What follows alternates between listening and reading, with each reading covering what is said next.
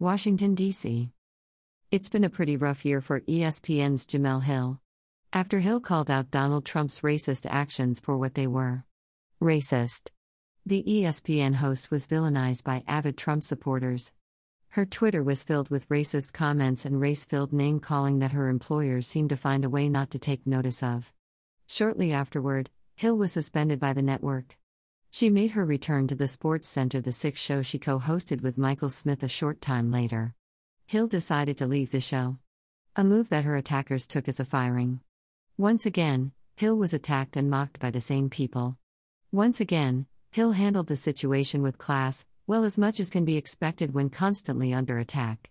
Don't get it twisted, Hill is known to clap back at her MAGA haters on occasion. Hill made a turn away from full-time on-air personality, and made a return to her roots. Writing about stories that matter to the Black community. The kind of stories most people wouldn't dare attempt to touch. Today, someone besides myself took notice of Hill's perseverance and commitment to speaking out against injustices against the African American community, even in the face of what I consider unfair treatment by the company that's supposed to have your back.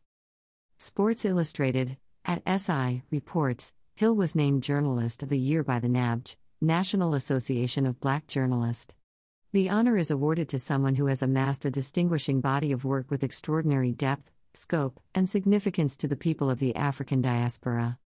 Congratulations, Jemele. Well deserved.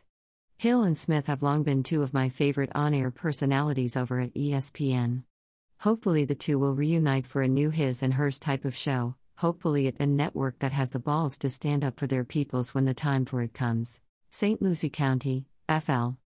A Florida jury awarded the family of a man killed by police a judgment of $4. Gregory Hill Jr. was shot and killed by police in the garage of his home in 2014. That is not a typo. $4. How the jury came up with that $4 number. $1 for Hill's mother for funeral expenses. And $1 apiece for each of Hill's 3 children. Hill's fiancée, Monique Davis, could not believe what she heard when the verdict was announced. She abruptly left the courtroom after she heard that part of the verdict. Davis was visibly shaken as she left the courtroom. My heart just dropped. It was like, are y'all serious? Davis said as she recalled hearing the verdict on that day. NBC News, at News, reports, Hill, a black man, was shot and killed by police in 2014 when they were called to his house by neighbors for complaints of loud music being played. Hill was shot behind his closing garage door by police officer Christopher Newman. A grand jury refused to indict Newman in the shooting, who said Hill had pulled a gun. An unloaded gun was found in Hill's back pocket. This makes me question Newman's version of the shooting. Hill was shot through the closing garage door. Newman fired at Hill, claiming that his life was in jeopardy because Hill pointed a gun at him. But, when Hill's body was recovered, he had his weapon in his back pocket. So, from Newman's account of feeling threatened by Hill having a gun, I'm guessing Hill had a gun in his hand when Newman shot him. So, Hill, who Newman said had pointed a gun at him, as he was shot and dying, somehow, his only thought as he was dying was to put his gun in his back pocket as he lay on the floor of the garage taking his last breaths. Well, if you believe the Newman version of the story, you can make some sense out of that scenario. I can't, and obviously, neither could Gregory Hill's mother, because she filed a wrongful death lawsuit against Newman and his boss, St. Lucie County Sheriff Ken Mascara. The case finally went on trial this month. On May 24, the jury cleared Newman.